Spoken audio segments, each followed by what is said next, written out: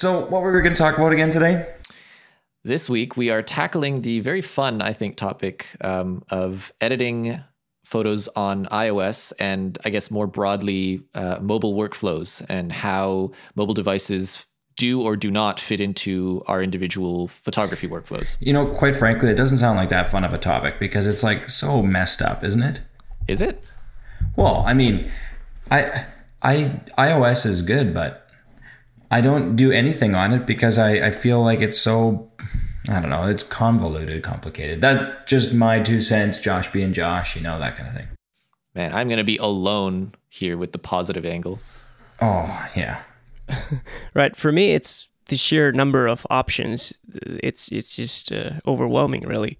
I've a couple times I've tried to figure out what a nice photo editing app would be, you know, to get the occasional shots out of my phone and have them look nicer.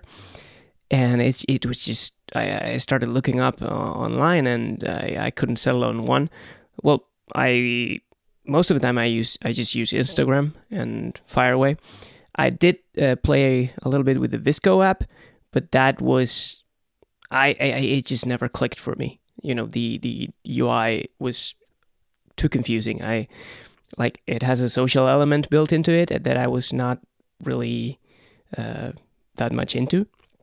And the rest of the app sort of felt like a little bit weird. And it's happened, that same thing has happened to me with all of the apps that I've tried. Mm-hmm. Like there's just to me there's not like a one size fits all kind of, you know, catch all. This is the app I import into, edit into, export out of, do all my crops, do all my edits. You know, like there's not one specific app in iOS that does all that, at least properly. Right. I don't know if that's true. I mean, I agree with you that VSCO is a very bizarre app design-wise. Not necessarily bizarre, but atypical. So it doesn't feel very intuitive in a landscape of iOS apps. But the actual editing tools are quite capable, I find. But it's actually not my go-to editing app. I think the closest that I've found to what you guys are describing, which is to say an all-in-one solution that handles photo management and editing and cropping and everything like that, is actually an app that doesn't get a whole lot of attention, but it's called Darkroom. And it's an extremely powerful app. And what I like about it is that when you open it up, it actually, what you're looking at is what used to be called the camera roll. And it actually just accesses photos directly from there. So you don't have to go through the annoyance of like import into this app and then export back into your photo library or anything like that. Like you're editing in place, as it were. But you have the added advantage of, after you've made an edit, you get to choose whether you want to overwrite the original or save a copy, which is great because then you can, you know, make as many versions as you want. It's kind of like virtual copies in Lightroom. Right, that's pretty cool. Is that the one where you have like sliders that you can change what is that the one? No, it's not sliders. What am I looking for? It's kind of like the graph, like the lines. What do you call that again? The editing thing. Are we talking about a histogram? Yeah. The tone curve? There we go. Is that the one that you can edit that one the tone curve correctly? Or Yes. like directly? Sorry. That's the one. Yeah. Okay. Downloading now. It's pretty cool because so you've got your usual like brightness, contrast, saturation, blah, blah, blah stuff. But the tone curve bit is definitely, I think, the best implemented I've seen because you have a tone curve and you can adjust it either throughout the whole spectrum, so RGB at the same time, or you can actually drill deeper and affect the tone curve of each color channel independently, which is super, like, it's a very geeky thing, but it's like, you can get some very cool effects doing it, and it's interesting to see that level of in-depth editing available on iOS, because you don't expect to see that level of like complication, as it were. Yeah, definitely. It's an iPad app as well. As far as I know, it's still just iPhone, Oh. which is, yeah, I know. I made this complaint on, I don't remember. I think it was on Medium. The developer is pretty active and discusses things there. And I remember leaving a response to one of his app updates at some point requesting that they consider an iPad app. And as far as I know, that's not happened yet, which sucks. But on the other hand, it is very, very good on the iPhone. And I think it's just the one guy developing it, so it's not really like it's hard to expect. Right. Yeah, for sure. Right. So let's try to zoom out a little bit, from the discussion and take a look at the landscape of all these apps, because that's where I think most people, including myself, get confused right from the beginning. All right. I think we should probably differentiate between apps that are more focused towards keeping your pictures organized and sharing them, and then properly what you would call editing apps. Right. Do you think that would be a fair way to sort of make a general category division? I think so, because there tend to be different apps. This is actually a notable exception, but most of them, you're right, they kind of do one or the other very well. Exactly. Well, so to be perfectly clear, I am pretty uneducated when it comes to all of these apps, so I'm going to let you guys fight it out this week. And this is going to be pretty interesting, actually, because I'm going to get to learn a lot, and hopefully it'll be the same for our listeners. So I'm going to ask you just point blank, Marius, what are the top contenders that you would consider when we're talking about this sort of high level view of all the apps that are out there? Well, if we're going to separate it by category and deal with like organization versus editing, then I think the organization side of things is probably a shorter list. Like realistically, most people are only ever going to use the built-in Photos app, which obviously hooks into iCloud Photo Library and is a very neat way to have all of your photos available on all of your devices within the Apple ecosystem. So that's kind of the default, and to be honest, I think it's good enough for the vast majority of users. The fact that it's now got some hooks in it that developers can attach their own extensions to makes it even more flexible, because although those extensions tend to be rather stripped down, and that's a limitation of the way they work. It's not because developers are not ambitious in their extensions. But essentially, if you've ever opened a photo and gone to the edit view in the Photos app, you'll notice that there's actually a way to access extensions, and there aren't that many of them. But for instance, if you've got an app like Pixelmator or Scanner Pro or a few of the other ones, you can actually edit using some of their tools while remaining in Apple's native app, which is something I'm hoping that they develop further. But anyway, so the native app is one solid option. The other big contender that kind of made a big splash last year was Google Photos, which is effectively the same idea of a centralized photo library between all your devices, except it's cross-platform. Obviously, being a Google product, you've got it on Android, it's accessible from the web, and it's on iOS. And it's a very good citizen of iOS. It works very well.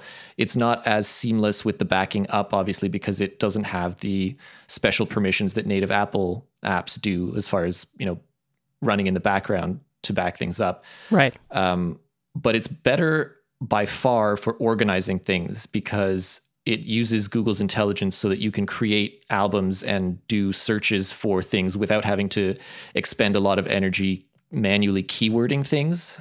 So this is something that if you're used to managing your photo library in something like Lightroom, you might be one of those people who goes through and attaches keywords for, location or color or what's in it or, whatever your system is. Google Photos tries to make that whole process unnecessary, essentially. So you can search for dogs or particular pieces of architecture or statues or people, and it will actually find them without having done any effort on your part to keyword or identify them. It's just using Google's kind of freaky algorithmic intelligence to figure it out. Right. And it works really well. Like I've seen it in action, not on my own, but with a friend's photo and I photo book. They went to Hawaii for a week and out popped. It was really impressive. All he did was just send me a shared link and it was like a photo book and he just pressed a single button. Yeah, it's amazing how much it's pretty special. So that whole thing is handled by something called the Assistant, which tries to assemble, like if it feels that you've gone on a walk or something like that and taken a bunch of photos, it will automatically assemble those into what it calls a story or an album. And then it will show that to you and say, hey, we made this thing for you. Do you want to keep it? Yes or no?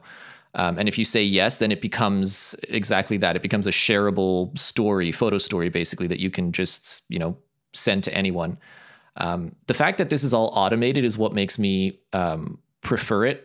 Because it just does a lot of neat things for you. But the search thing is what freaks people out. Whenever you show someone the fact that you can just search for any random thing that pops into your head and it will find it. Like I searched for pie randomly and it found a photo from like 2.5 years ago where Shannon and I had baked a pie at home.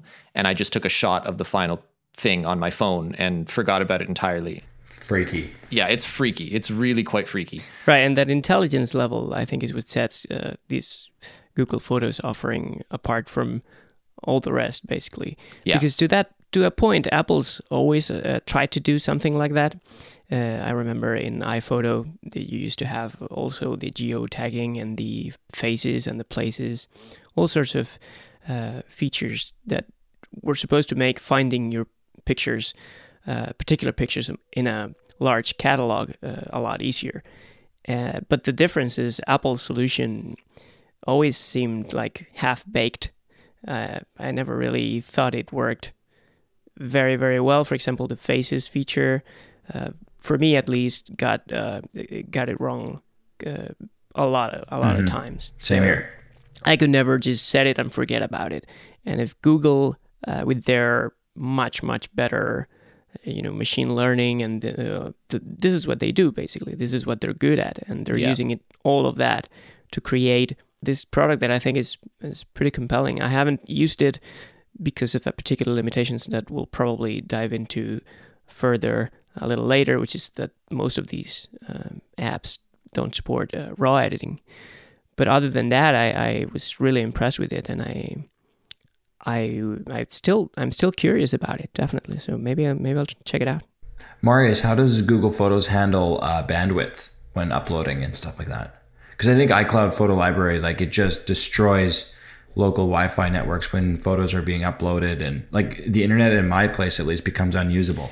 You know what? It would be difficult for me to comment on that because neither of them impact my internet that much. I think here in Toronto we probably have better internet than what you might be stuck with out there, which again, move to Toronto.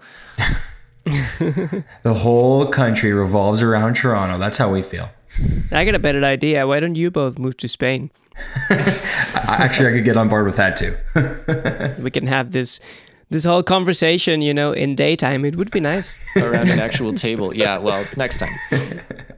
But anyway, I wouldn't be able to tell you because again, it doesn't affect my internet speeds, but I feel like it's probably on par. Like I doubt that one would do a better job than the other, unless there's some system level limitations on bandwidth usage for third-party apps versus the native app. I've heard that there's a fairly wide array of complaints regarding iCloud Photo Library and how it just grabs internet bandwidth and just destroys local networks. I know it's not just me. I've seen it a lot. So I think I read somewhere that it's improved in the latest public beta, but I'm not on it, so I'm not sure. Right. But this is actually a very important topic because if you have an app that is a really bad citizen in the way that it hogs resources, and especially network access, that can absolutely ruin the experience. And it might be a third app that is not your photo editing app, but if you're using, for example, Skype, which is notorious for its unpredictable behavior, and we just suffered it on our very own hands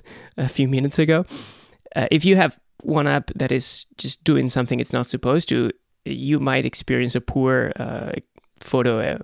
Your photo editing app might not work properly, and it might be because of a third app. So this is a bit tricky to sort of navigate.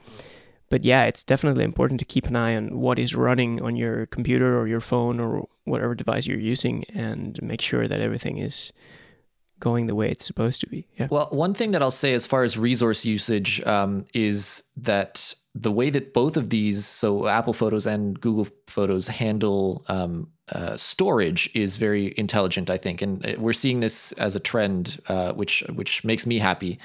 So what they do is, rather than storing a copy of the entire photo library on your phone, they actually intelligently delete local copies and keep just a small preview so that you can browse through the library, and then they'll download photos as needed. And if you favorite a photo or something like that, then it will kind of mark it as a shot that you want to keep on the phone. But otherwise, it will kind of automatically try and manage the footprint that it's taking up from your storage, so that you don't run out of space because you've got too many photos on your phone. And that's, to me, I think that's one of the major selling points, at least on a consumer-facing side, because it means that the whole anxiety that you used to have about, oh, I've got to do something with these photos, or I'm not going to be able to take any more because I'll run out of space on my phone.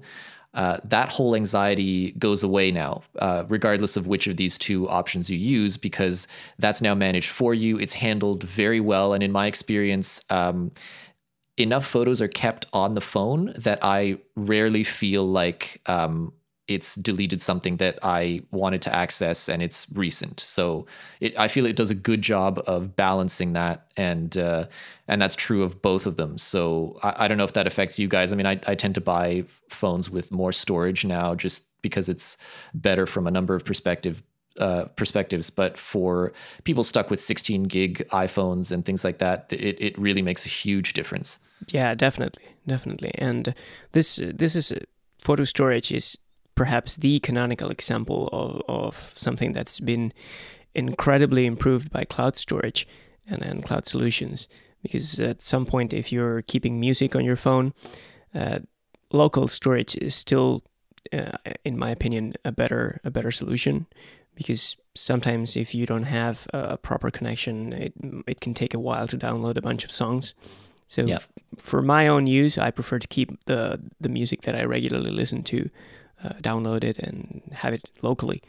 But for photos that are pretty much instant to download, because again, these systems are very smart in the way that they do this process to make it appear seamless, and they can download a bunch of thumbnails first, so you get to see all your photos. And when you start browsing, I guess the system tries to figure out what you want to look at and goes to download those first. And in the end, it's all very well done. And I agree that for photo storage, there's really not much need anymore to have a huge amount of local storage on your phone. Yeah, and we'll talk probably more about photo storage and especially photo backups in another episode, because that deserves more time. Oh yeah, being such an important topic. But just a whale of a subject. Yeah, but just in the context of mobile workflows, that is an important aspect, regardless of whether or not you're big on editing photos. It's nice to know that you're not going to run out of space because of your whatever photo apps you're using. So that's one thing. So Marius, then, like, if you shoot a photo, let's say on the X70 or your X100T, how do you get that photo from the X100T onto, let's say, Instagram or wherever you share it, Twitter or Flickr or wherever? What's your process? My process is much aided by the fact that both of those cameras that you mentioned now have built-in Wi-Fi, which is par for the course, I think, in cameras of 2016. And what that means is basically they will create their own local Wi-Fi network, and you will download an app on your phone, which allows you to connect to that network. And then usually it's either import photos directly or sometimes even remote control the camera, to use your phone as a sort of remote screen and capture terminal for it. So that's pretty neat. I basically use Fuji's own app for exactly that. I pull off photos individually. There is a setting that allows you to choose if you want to pull the photo down at full resolution or resized to be a little more appropriate for exactly what you mentioned, Instagram sharing. But I tend to download the full res versions because I do a lot of photo editing on my iOS devices. And so for me, I want to be working with the highest resolution file that I have access to. But it's really straightforward. I mean, I've set one of the function buttons on the X100T to bring up the basically just initiates the Wi-Fi connection. I open the app on my phone. They talk to each other pretty much automatically. I just choose the camera's Wi-Fi network, and then I pull the photos in and do whatever I need with them. Basically, it's very seamless actually, and it feels very magical coming from years of working with cameras where you'd have to pull the photos off onto your computer and then find a way to get them back to, like even if, let's say I'm shooting with the Canon 5D Mark III, I would have to pull the card out. I'd have to go to my computer. I'd have to, take the photo out, put it into Dropbox or something like that, download it from Dropbox on the phone, and then do any editing and posting. Like there's a lot of steps involved, which are now removed. Right.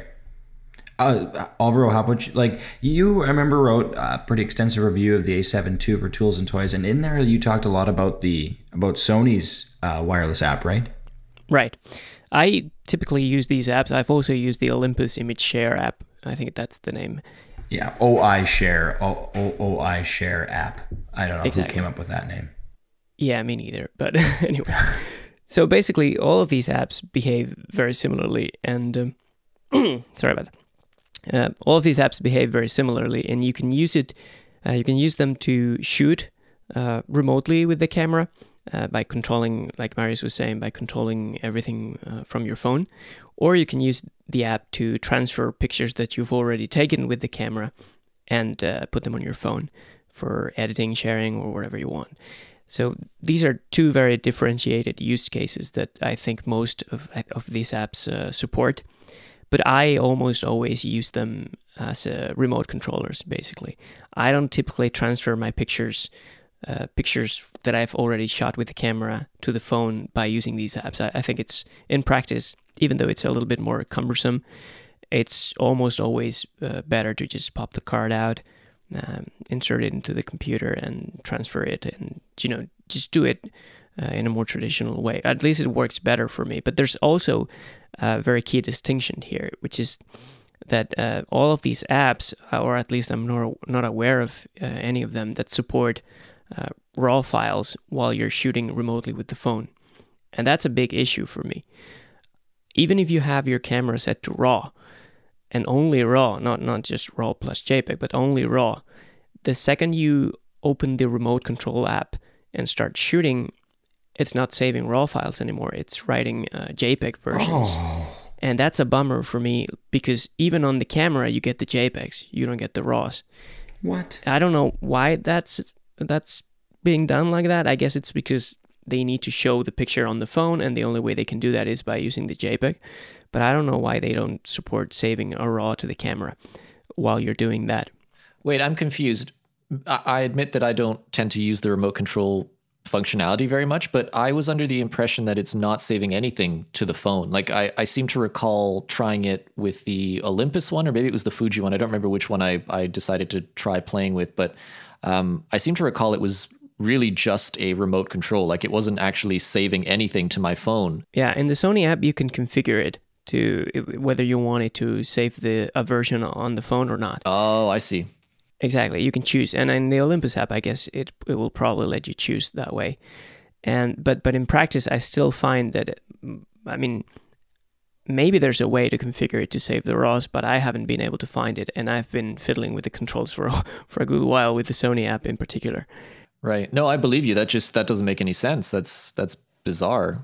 Yeah, but conversely, there's a good thing about these apps, which is, I believe, worth mentioning, is that you get to shoot even if you don't have a memory card on your camera, and that's a pretty good feature. If you run out of space, or your memory card breaks, or whatever, it fails in any way, these apps give you a way to keep shooting, and you're just using your phone's storage as sort of a substitute for the memory card. Right. And that's a pretty clever feature. Very clever. That I just ran into by chance. I forgot to put the memory card back in when I was shooting with the when I was reviewing the A7 II and shooting pictures for the review. I then realized that I didn't have a memory card in the camera. I said, "Oh, damn it! I've lost all the pictures." And when I opened the phone, they were there. So that's a pretty cool thing that I wasn't aware of. And these apps can give you some of these options that the camera alone wouldn't be able to do, because most cameras today, Marius, you've already mentioned this, most cameras do have Wi-Fi, and most of them also include some little social sharing features, like you can post an image to Facebook or to Instagram straight from the camera in most cases. But they don't work very well. They're just, I think, they're there because the manufacturers wanted to be able to check that item, on the box and say that their camera does that. But they're not really well thought out features. The process is not really intuitive or anything. Right. So basically you import into the computer, edit, import back into the phone, and then share it. Most times I just share it straight from my computer, except in the case of Instagram. They really need a desktop API. My goodness. Yeah, definitely. But yeah, what I tend to do is I sync the export folder using Dropbox or whatever, and just so that the pictures appear on my phone automatically, and I just share from there. So neither of you guys do like that AirDrop feature from your Mac to your iPhone for getting the photo onto your phone? Well, those of us with really old Macs that don't support AirDrop. Oh. Yeah. I don't Yeah, because it requires, I believe it's Bluetooth 4.0, like Bluetooth Low Energy to work. And both of my Macs are from just before the newer Bluetooth was released and included in Macs. So yeah, I don't have access to that. I do that, or I use iMessage. Like I just iMessage myself the photo. I've done that before, and if you remember, last year I wrote an article. Oh, those color profiles. Yeah, I ran into a big issue with the color profile because my Lightroom export module, for whatever reason, was set to export Adobe RGB color space for the pictures, and that's a wider gamut than iOS devices can display.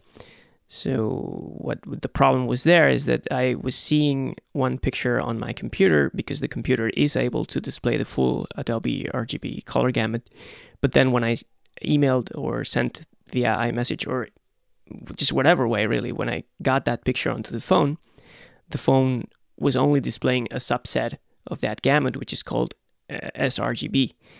And visually, they're completely different. You got washed out colors on iOS, and that was unnerving because I didn't know where it was coming from, and it took me a while to figure out. But once I realized that it was the wrong export option in Lightroom, basically, I changed that to sRGB, and now I get, at least visually, both images match, regardless of what device I look at them in. I remember seeing those, and it was substantially different from one to the other, but I'd be terrified. Yeah, and this thing is really an example. This is just a similar example as the RAW versus JPEG debate, right? You get, when you're using a device or a system that is only able to handle a subset of the features that your Mac can do, you're bound to run into these issues sooner or later, because if you are used to getting advanced stuff done on the Mac, and you then try to add an iOS device as part of that workflow, maybe the iOS device is not going to be able to, it won't be compatible with those advanced features or advanced options. And that's where you start seeing inconsistencies. And to me, that was the main problem I ran into. But I imagine other people have run into other issues that, yeah, this is just normal. Right. I would say that for myself, I do largely the same as Alvaro. Like I import into the computer, and then I find a way to put it onto the phone and go from there. So Marius, you're kind of the only guy who is an iOS only shooter. Well, I'm not iOS only, but I do. I think it would be fair to characterize myself as iOS first. So my workflow looks a little different in the sense that I will go out and I'll shoot whatever it is that I'm shooting. And then my first step will be to pull the key photos that I'm happy with onto my iPad Pro. And I'll do that using the Fuji app typically. And I'll use the same, remote capture thing from there at full resolution. And then I do a better, like a sort of more finessed cull of the images on the iPad, because obviously I can judge them better on the nicer screen. And then I will actually generally do just a basic set of edits or touch-ups if necessary right on the iPad, and then share them to wherever they're going. And then once my card is full, I will go back to my computer and I'll just sort of absorb everything into Lightroom, including the raw files, which obviously I don't get access to on iOS. I'll pull the whole archive, raw plus JPEG, into Lightroom. And that's kind of for me, that's the canonical archive of all of the shots. But as far as just day-to-day usage, a lot of the shots are really just going through a very basic set of touch-ups in iOS done on my iPad Pro, and then off to wherever they're going. Like they don't really, or even on my iPhone, to be honest, if I'm off somewhere and I don't have the iPad, or I don't feel like pulling it out. So there's, I think we've gotten to the point now where, especially if you're shooting images that are, if you're shooting Fuji like I am for most of my shots, then you have the advantage of their film profiles, which obviously do a lot of the work for you, and that's a good starting point. So you end up with JPEGs right out of the camera that you don't necessarily feel the need to do a tremendous amount of editing on. And I feel like in situations like that, a mobile workflow like this is kind of ideal because it saves you time. But certainly for client work, I'm doing all of the editing in Lightroom and all on the computer still. Like we're not at the point where I can do that kind of work on the iPad. But the frustrating part for me is that it's not for lack of computing power or interface capability. It's simply the software basically has not caught up yet. And half of that is on Apple for not allowing iOS to handle raw files, for instance. And the other half of it is on software developers for only now starting to take iOS seriously as a platform for work, instead of just, the sort of tablet and basic consumption ecosystem. Right. Like if you look at Adobe Lightroom Mobile, which would seemingly, I think it would be a perfect Sidekick app if you could save the same presets that you have from Lightroom on the desktop, or do you have the Apple Pencil, Marius? Like, I don't know why the Pencil isn't supported in any of these photo apps that I've at least come across. You can't use it for fine edits or like brush type edits the way you can on the desktop. That would be the only way to get the fine-tuned edits that you can have on the desktop. And if they could use the Pencil, like, I don't think there's a better photo editing platform ever if the Pencil worked in any app. That is exactly where I'm at with my thought process right now. I cannot wait for all of the stars to align so that I can actually do real photo editing using the Pencil on the iPad Pro. Because while I like the desktop environment, there's an immediacy to the Pencil directly on the screen versus the mouse, abstracted away, that I think would make for a much better experience. Unfortunately, it's still in the dream stage because we're waiting on the software side of things to catch up. Right. And to be fair, it's a fairly new device and a new peripheral.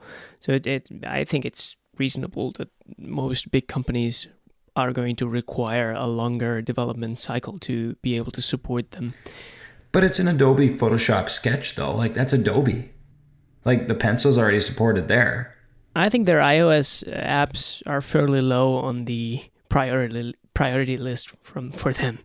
Personally, I've never been too impressed with their iOS apps before. Yeah, agreed. I think their bread and butter is Photoshop and all these pro editing apps on the Mac and on Windows, and it's perfectly reasonable for them to continue to prioritize that market over the iOS market, because let's be reasonable here. The overwhelming number of users that are going to be editing pictures on a phone or a tablet they are not going to be really advanced users. I mean, sure, there's going to be eventually more and more pros and advanced users that are going to try to get more of their photo editing done on an iPad or on an iPhone.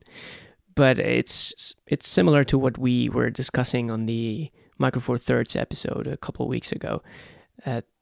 for that to be a viable business, you need more users, and I don't think that that's the case yet. Of course, the quality of the software is a primary need there. If the software is not good enough, you're never going to get enough users to give it a shot.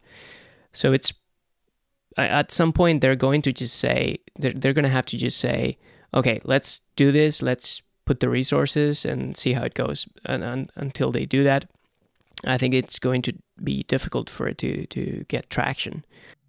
I think we're seeing the beginning of that process, though, because I don't know when you guys last tried, the general suite of Adobe apps on iOS, but right now there are a number of really standout apps in their catalog. Like Lightroom, for instance, I find to be extremely capable. Even the iOS version, setting aside the raw compatibility thing, which isn't their fault. But also something like Adobe Comp has entirely transformed my design workflow, because I'm able to sketch out a layout for something using the Apple Pencil on my iPad Pro, and then I literally just poke one button in the interface on Adobe Comp on my iPad, and Photoshop or Illustrator or whatever it is automatically opens on my desktop with the file ready to work on further. Like that's really remarkable to me, and the fact that they have the ecosystem in place on the Mac or on the PC, I imagine it works the same way there. That allows them to create those kinds of experiences. And I think what they're having difficulty with in general, like every other developer, is trying to navigate what exactly it means to be a professional iOS app, right? Because you can't bring over the interface conventions that you're used to developing on for a desktop environment, because the needs are different and the interface is different and the expectations are different. And I think that they're doing a pretty good job of slowly assembling their own interpretation of, what it means to be able to do, like, how do you arrange all of the features in a powerful app such that they are accessible by touch or through the pencil. And like you said, Alvaro, I mean, this is the first year that the pencil has even been a thing, that the iPad Pro has existed. So we're still at the beginning of this part of, I think, the ecosystem's growth, which is to say the part where it actually begins to mature into not just a casual ecosystem, but one that can be used professionally by more and more people than just, tech bloggers. Absolutely.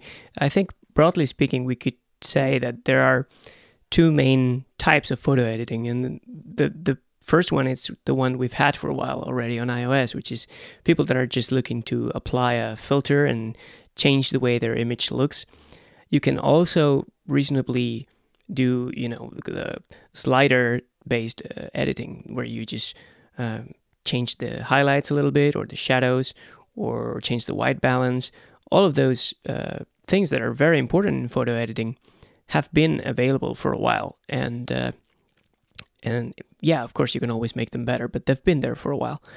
But once you get into precision editing, I think the Apple Pencil is absolutely a game changer, because even though there were other styluses for iPads and iPhones before, they were all sort of simulating what your finger would do. And iOS is calibrated to the touch targets on iOS are a certain size, because they assume you're using your finger, and so it's pretty difficult to get precise input using those styluses, because iOS just won't recognize them as such. iOS just thinks you're using your finger, and your finger is supposed to be a certain size. So, but in order to be able to, for example, edit the eyelashes on a picture, which is something that can create a pretty significant change in the way a picture looks, and that requires an incredible level of precision to be done right. Yeah, you need the Apple Pencil basically to be able to do that. And ideally, this is where being able to edit raw files also gives you a lot more latitude to edit and to make changes, subtle changes, because you need to be able to do them without destroying information. And on JPEGs, you just can't do that. I'd say that the other side of it is that you need to be able to do local adjustments. So one of them is precision. Well, that's one sort of missing link that the Pencil is starting to resolve. But the other side of it, and something that an app like Pixelmator, for instance, is already doing just fine, but a lot of other apps, including Lightroom, are missing the ability on mobile to do localized edits, which for any kind of professional photography retouching is crucial. Exactly.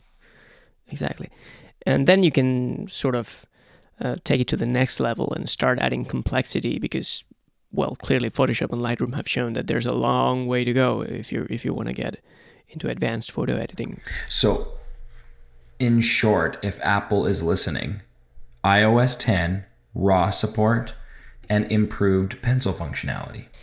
And not just improved pencil functionality, but the Pencil needs to be compatible with more iOS devices if they want people to adopt it and developers to develop software for it. Right now, there's just one device that is compatible with the Apple Pencil. And it's gigantic and hard to just whip out of your bag. And it is by definition a niche product that only, people with serious needs are going to consider, because for the vast majority of consumers, a 10-inch iPad is going to be a more reasonable investment, I would say. This is changing. This is starting to change, definitely. And Marius is perhaps the best out of the three of us, because you're using your iPad Pro to do it's your main machine, right? It is, yeah. I mean, I've got my desktop machine that does my, whatever things I still do on the desktop, but day to day, my casual machine that I do, I say casual here because it's like everything that's not requiring intensive computational power, like multi-threaded rendering stuff, is basically happening on the iPad. And that includes documents, it includes spreadsheets, it includes a lot of photo editing, it includes design work, it includes most of the daily tasks that I find myself doing for the agency. Like it's become very much a replacement for a laptop to me. Like I haven't owned a laptop now for a while, and I don't miss it. Like there's not been a case yet where I was out somewhere and I was thinking to myself, man, if only I had a laptop for this particular task.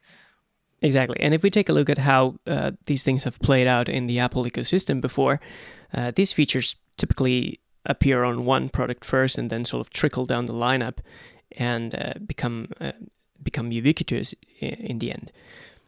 I'm hoping that's the case. That's going to be the case for the Apple Pencil and for all of those more precise features that the iPad Pro has. And there's rumors already circulating saying that the 10-inch iPad, a supposed 10-inch iPad Pro is going to be released this month even. Ooh, fingers crossed. Yeah, so there's hope that they're taking it seriously. The problem is Apple also has a history of keeping certain features, especially high-end features, as exclusive to their Pro models, so to speak. And I think that would be a huge mistake in this case. But I guess we'll find out soon enough.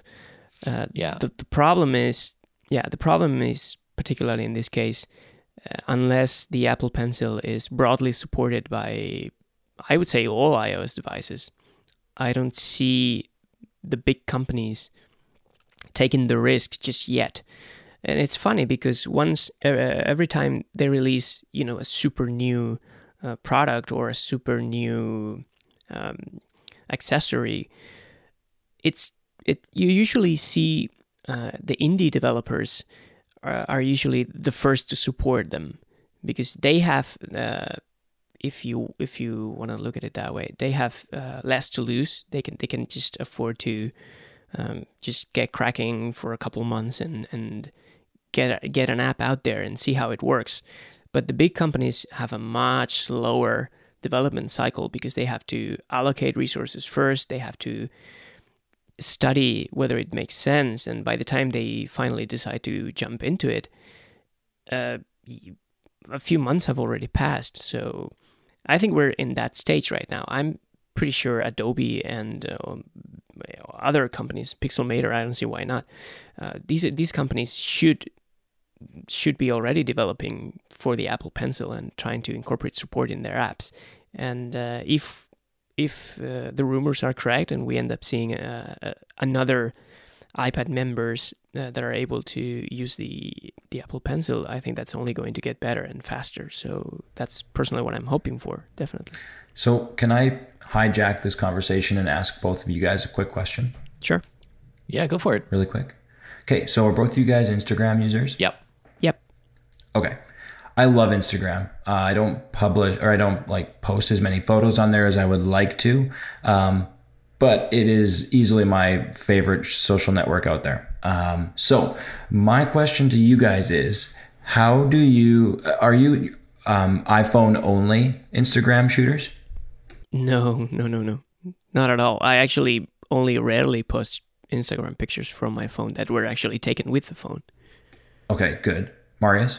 Yeah, I try and keep it somewhat balanced, but no, I would say that I'm definitely not picky about that. I will basically put up whatever photo I want to, regardless of what it was shot on. I mean, I shoot. I mean, I think this is true for all of us. Because we review things as well. We shoot with so many different devices that it would be strange to only post from one of them. Like it just doesn't make any sense. Exactly, and I think you have to think about it in terms of I see two kinds of Instagram users mostly. The people that use the app as a sort of blogging platform, that they're just sharing how their life is and what they're doing and what they're eating and the places they travel to. And for that type of use, the camera phone works great. You can just shoot a pic, share it, and off you go to the next. But there are also other type of users, and that's those who use Instagram sort of as a marketing tool, as a publishing, sort of a professional way to get their work out there, right? And many photographers use Instagram that way. So for that type of user, of course, they're going to be predominantly using dedicated cameras and then uploading those pictures to Instagram. And right. I've just never been that interested in the blogging part of Instagram. I've never been a super active user, so I don't typically share a lot of phone pics because of that. I do share pictures that are relevant, because they are related to the work I'm currently doing. So I share them from my camera, but I've never been that much into the phone part of it. Some people are really, really bent on iPhone only shots on their Instagram rolls or feeds or whatever. So I just want to make sure you guys weren't like that before I proceeded to the next question, which is, if you guys post a photo to Instagram, like, what is your step-by-step process? Like I like to shoot photos from my own camera and not on the phone, like use a camera photo and, edit it on my Mac. And then what I do is I export it out of Lightroom, and then I have to make the image smaller. So I pop it into an app called Image Optim, which just kind of shaves the image and makes it smaller. And then I iMessage it to myself. Then I drop it into an app, or I save it from my message into my camera roll. And then I open an app called InstaSize, which puts like a white border around the app, around the photo. Do you guys know what I mean by the white border? Instagram's got that square format, and then you kind of you shrink the image and put white around it. Right, but that used to be the case before. Now that they support landscape pictures, you don't need to do that anymore. Well, I mean, but still, there's still a trend to put the white border around it. Okay. Like, you can find a pile of photographers who do that. I prefer it. I really like it that way. So I drop it into InstaSize, and then I save it again into my camera roll, and then I open it in Instagram and share it. Like, that is a convoluted process. Yeah. And I'm kind of curious if maybe I can improve my process by listening to what you guys do. Well, I just don't use that step that you described, of adding the white borders. So I just respect I either crop to a square format if I want to, or I just respect the original aspect ratio. Okay, cool. So that's one step that I don't usually do. But my process is usually if there's a picture I've taken with the camera and it's already on my Mac because I've transferred it with the SD card. So if I have it on my Mac, I edit it on Lightroom, and these are all RAWs, right? Right. So typically what I do is, if I already know that I'm exporting the picture to be, just for Instagram, for example, then I export it at a smaller size. in Lightroom's export dialog, I just set a smaller size, about 2,000 pixels, the long edge, just right, approximately. And that's a small enough size that I can then upload it to Dropbox or email it to myself or send it via iMessage or whatever method I want to use that day. Typically, I just copy it into Dropbox and then pick it up using the Dropbox app on the phone and just share it from there. So yeah, I'm curious about what you mentioned, that the fact that you need to make the picture smaller. Is that because you're picking a JPEG from the camera that is bigger, or is that to save bandwidth, over iMessage? That's part of it. But if I go into Lightroom and I export out of Lightroom, and let's say I just do, I do generally 1920 on the long edge, and I do like a 72 pixel resolution or pixels per inch or something like that, and I export it out, I still get like a 2 megabyte file, and maybe I'm doing something wrong, but I just don't feel I need to have a 2 megabyte file. So I make it not as small as possible, but I shred a lot of the quality and get it down to like a 200 kilobyte size, and then I message it. So maybe I need to change how my export settings are. Well, you can do in Lightroom, what you can do is set the maximum file size that you want to have for your exported pictures.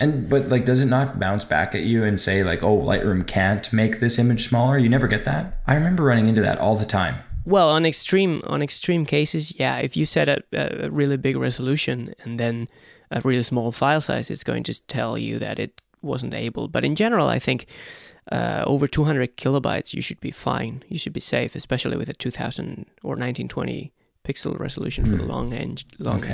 Oh, that way. Yeah. I just remember having incredible issues with that. But Marius, how about you? Like, how do you get your photos onto Instagram? Well, I feel like I've already forgotten half the steps that you've got in there. I must have a really. It is convoluted, no doubt. Okay. So let's say that I'm just looking at my Instagram feed now to see some examples of recent photos. Most of the ones that are recent were basically like this. I was out somewhere. I took a photo on my camera. I used the Fuji app to pull them onto my phone, and then I opened Instagram and posted them.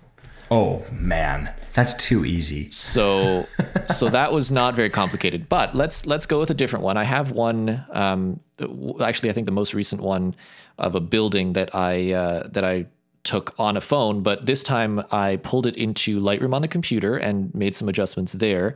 Then I exported it at 50% resolution or something. I have a bunch of custom presets that I have made for blog versus social sharing versus whatever. So I don't remember what preset I used. It kind of doesn't matter.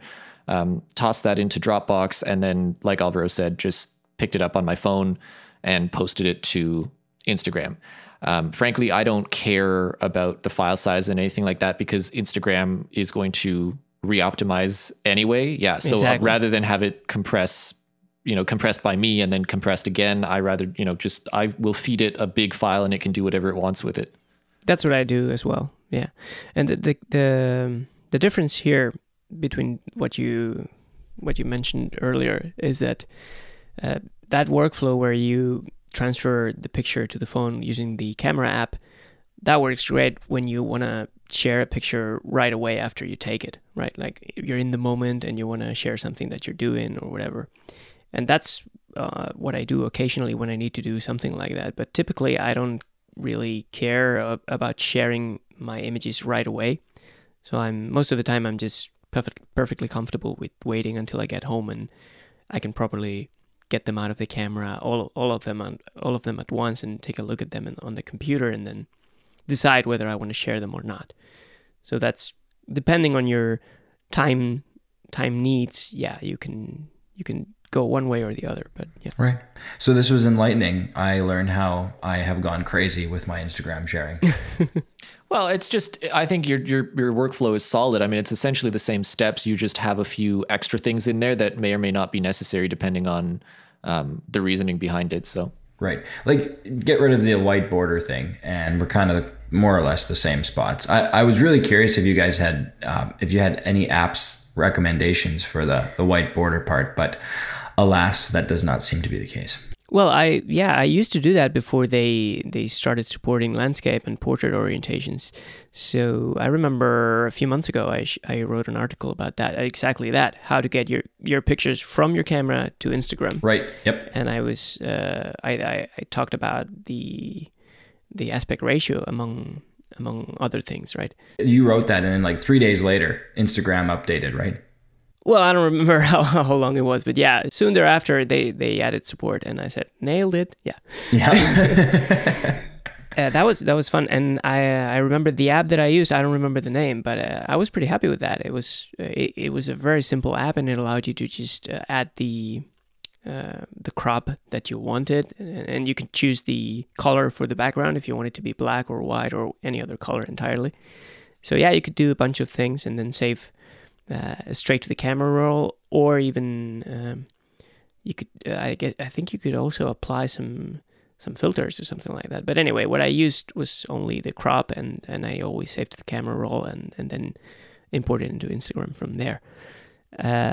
Yeah, I guess we'll just include a link in the show notes to that article so that you can check out which app it was, because I honestly I can't remember the name right now.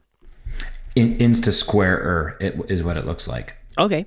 Insta Square. Well, there you go. If I could say that 10 times fast, I would, but... So it sounds to me like I'm actually the only one of us then who actually has a mobile photo workflow, as it were. I mean, it sounds like I am the only one who's actually using an iPad or an iPhone as part of like a regular photography workflow, as opposed to just the occasional thing or just a sharing platform. Is that correct? Yeah, I think so. And for me, well, I'm sorry, Josh. No. I was just going to say, yeah, more or less. Like I think I did the Adobe Lightroom mobile app. I imported into there from the camera and then shared it, but I didn't like that experience. So I don't do it at all that way. Right. I've been curious about incorporating an iPad into my workflow for editing pictures, but there's still one massive thing that is keeping me from actually doing it, which is the raw file support. And where it all breaks down for me is that I would much rather have just one workflow for all of my pictures. So I suppose I could edit some of the pictures on the iPad and share them on the iPad, and some on the Mac, depending on my editing needs for each. But that would mean I would have two separate catalogs, and I would have to remember and maintain two separate workflows, and that's just not something I want to be dealing with. I would much prefer giving up some of the convenience and immediacy of having an iOS device as part of my workflow in exchange for having just one big photo catalog where I know all of my pictures are, and to me that just makes more sense. Right. The day that they add raw file support to iOS, that may change, especially now that the Apple Pencil has brought that extra... Everything will change. Yeah. Especially now that with the Apple Pencil, they have sort of provided a way to get those more advanced edits done. That's no longer a problem for me. So, yeah, I'm curious to see what they release and in this March 2021 event. And if there's a new iPad, and if, fingers crossed, we get raw file support, then it's going to get interesting. But until then, I'm still not ready to jump into iOS photo editing, I would say. Yeah. We Sony shooters with our noses in the air and our raw files. Hey, cheapers.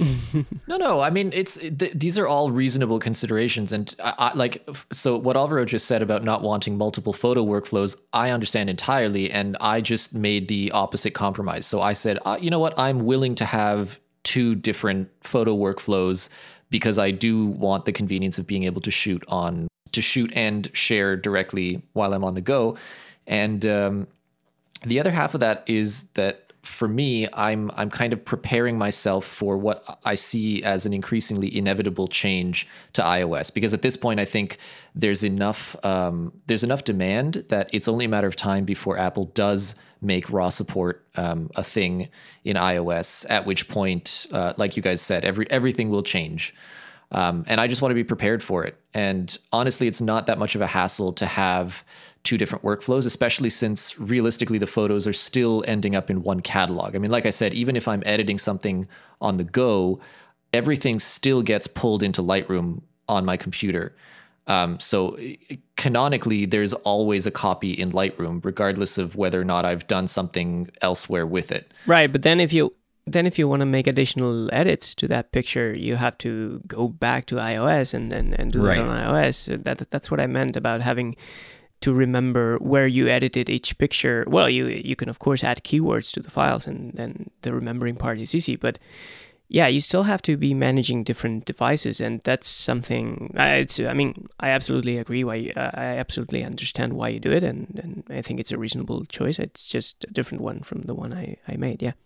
Yeah, I mean, for me, it's just I don't find myself actually having that many occasions where I go back to re-edit a photo and reshare it somewhere else. Like usually, if I've shared a photo, it means I'm happy with the way it looks. I'm happy with it being out there in the world, and I'm not going to be going back to it to re-edit. And I suppose if I found myself doing that very often, then it would bother me more. But as it is, I can't even recall the last time I did that, to be honest. So for me, it's just a non-issue. Right. But what I wanted to mention, and this is something that actually might be of interest to you guys as a potential reason to consider Lightroom Mobile, at least as a mobile workflow thing. I discovered, for me, it was interesting to sync collections of review images to Lightroom Mobile. And the reason is, I do all my editing in Lightroom on the desktop, but ultimately I know that most of my readers are going to be looking at these things on iPhone screens or tablet screens or things like that.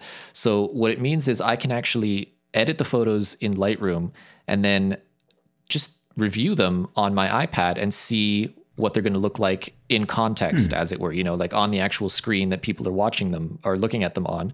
And then the nice thing is that because of the way Lightroom Mobile works, despite the fact that you don't have the ability to edit RAW files on iOS, if I see that, for instance, the exposure is too low on a photo, I can bump it up in Lightroom on my iPad, and that edit synchronizes back to Lightroom on my desktop and gets applied to the RAW file, not the JPEG file, because Lightroom is, synchronizing edits as metadata, right? It's non-destructive editing. So I can make changes on the iPad, and while what I'm seeing on the iPad is it performing those changes on my JPEG files, I know that as soon as I go back to my computer, it's applying them to the RAW files that I'm actually using. So it's kind of like it's almost good enough, but not quite. But just as a review platform for images, that's another thing that I've found myself doing, and it's pretty handy. Interesting. Yeah, definitely. I hadn't heard of that directly, but it makes perfect sense that that's how it would work. I'm going to try it. Except that my internet is so slow that syncing collections and syncing photos just is brutal. Yeah, and honestly, that's the other side of it, is if your connection is not great, then all of these cloud services are sort of not that appealing in general. Right.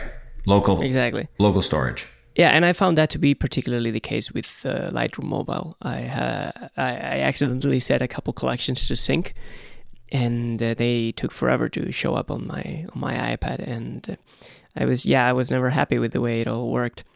So maybe that's changed by now, because it was a few months ago when I tried it. I don't know, but yeah, I remember playing with it by chance, and I never really liked it that much. So as a whole, like, we are not.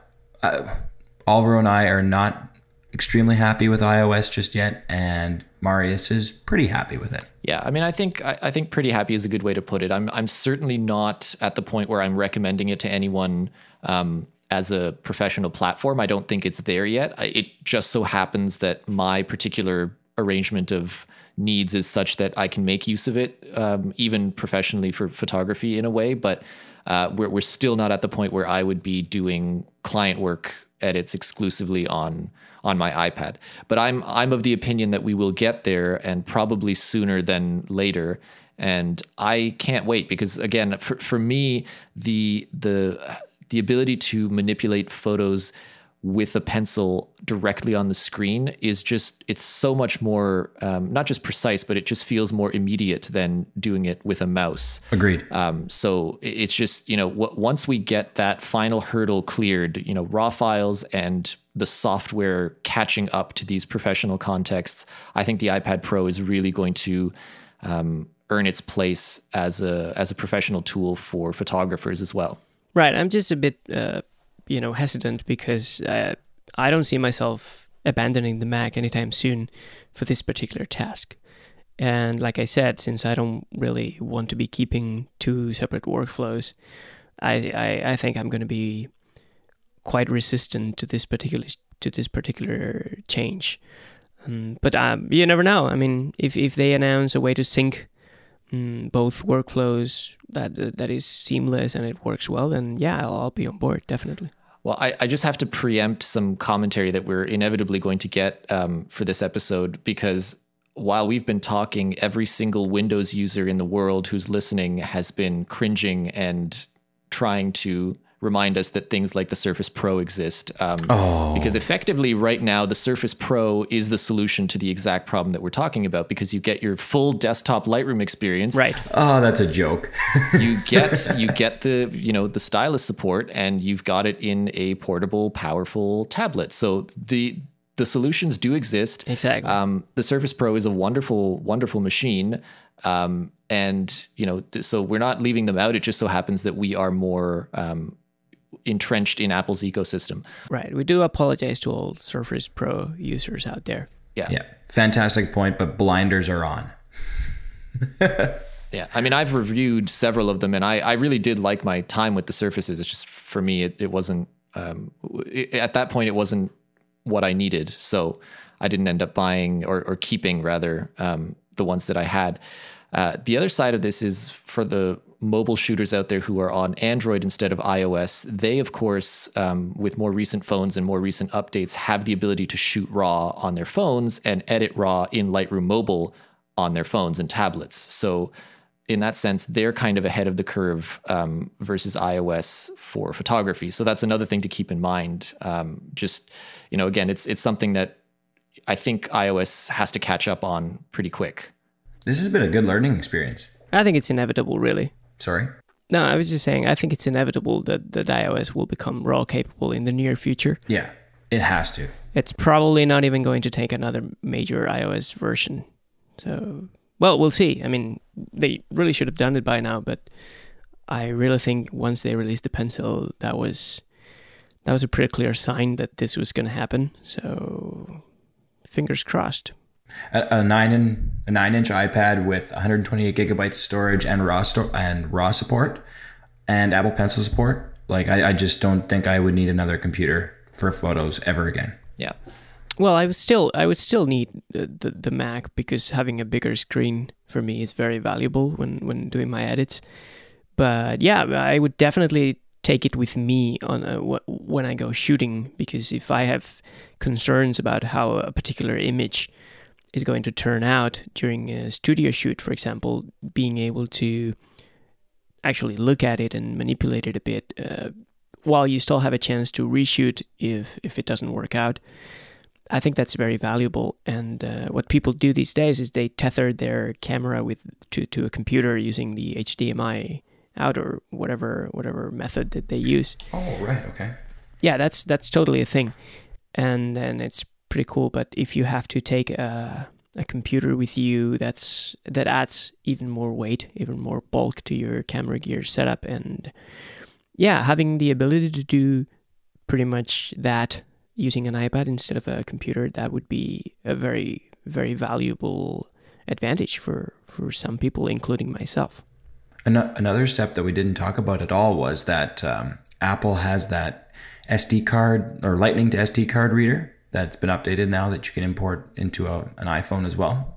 I haven't picked it up, but I think that's going to be my canonical option. I have one of those. And do you like it? I mean, I like it fine. It's still not very quick to import photos, so don't expect anything, like it's not something that you're going to do in a hurry, but it does pull in the RAWs and the JPEGs. You can't edit the RAWs on iOS, but it does shoot them up to so you could store them. iCloud Photo. Yeah, you can store them. So it works pretty much as you'd want it to. It's just not super fast. Even on the iPad Pro, which is, doing it at USB 3 speeds, it's just, it takes its time, but it does get the photos off. It does store the raw files and the JPEGs. You get access to the JPEGs for editing in whatever app you want. And whenever you're back to your computer, you could conceivably pull those RAWs down and edit them separately through like image capture or something. Yeah, whatever you feel like. So it's a pretty good. It's a neat little dongle. I'm happy I have it. But honestly, it's the only time I turn to that is when A, I want the raw files, or B, I'm pulling in like a lot of photos at a time. But for most cases where I'm just pulling, 5 or 10 shots, I just use the Wi-Fi connection because, it's one less thing to plug in and right. do. And so, right. Yeah.